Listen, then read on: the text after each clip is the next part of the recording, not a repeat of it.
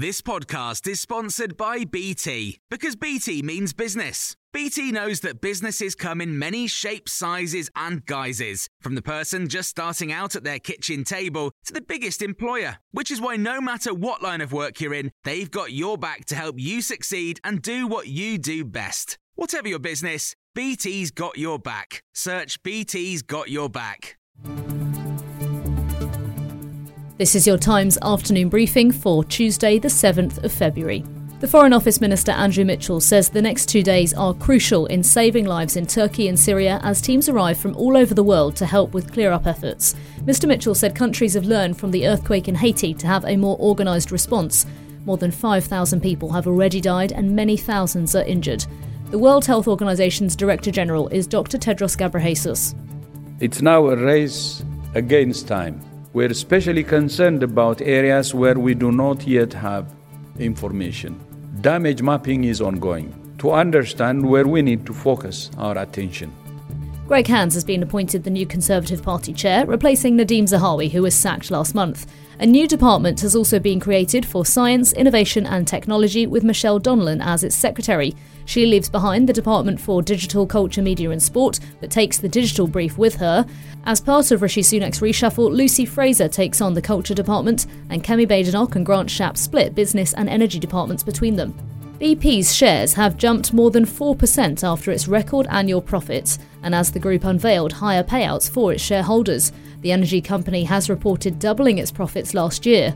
The firm says it's accelerating investment into the energy transition while also helping provide the energy the world needs today.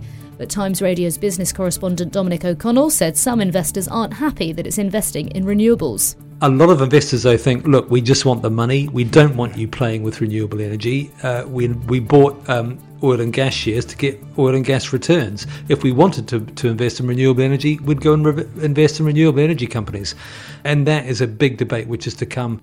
Courts have been ordered to stop giving warrants to energy companies to allow them to fit prepayment meters in customers' homes. One of the country's most senior judges has written to all magistrates' courts in England and Wales, stating that the length of the ban for these hearings would depend on any review of the legislation by the government.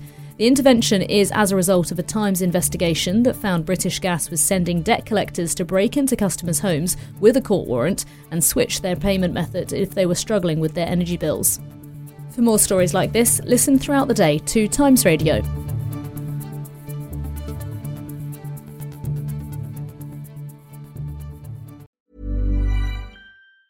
Normally, being a little extra can be a bit much. But when it comes to healthcare, it pays to be extra.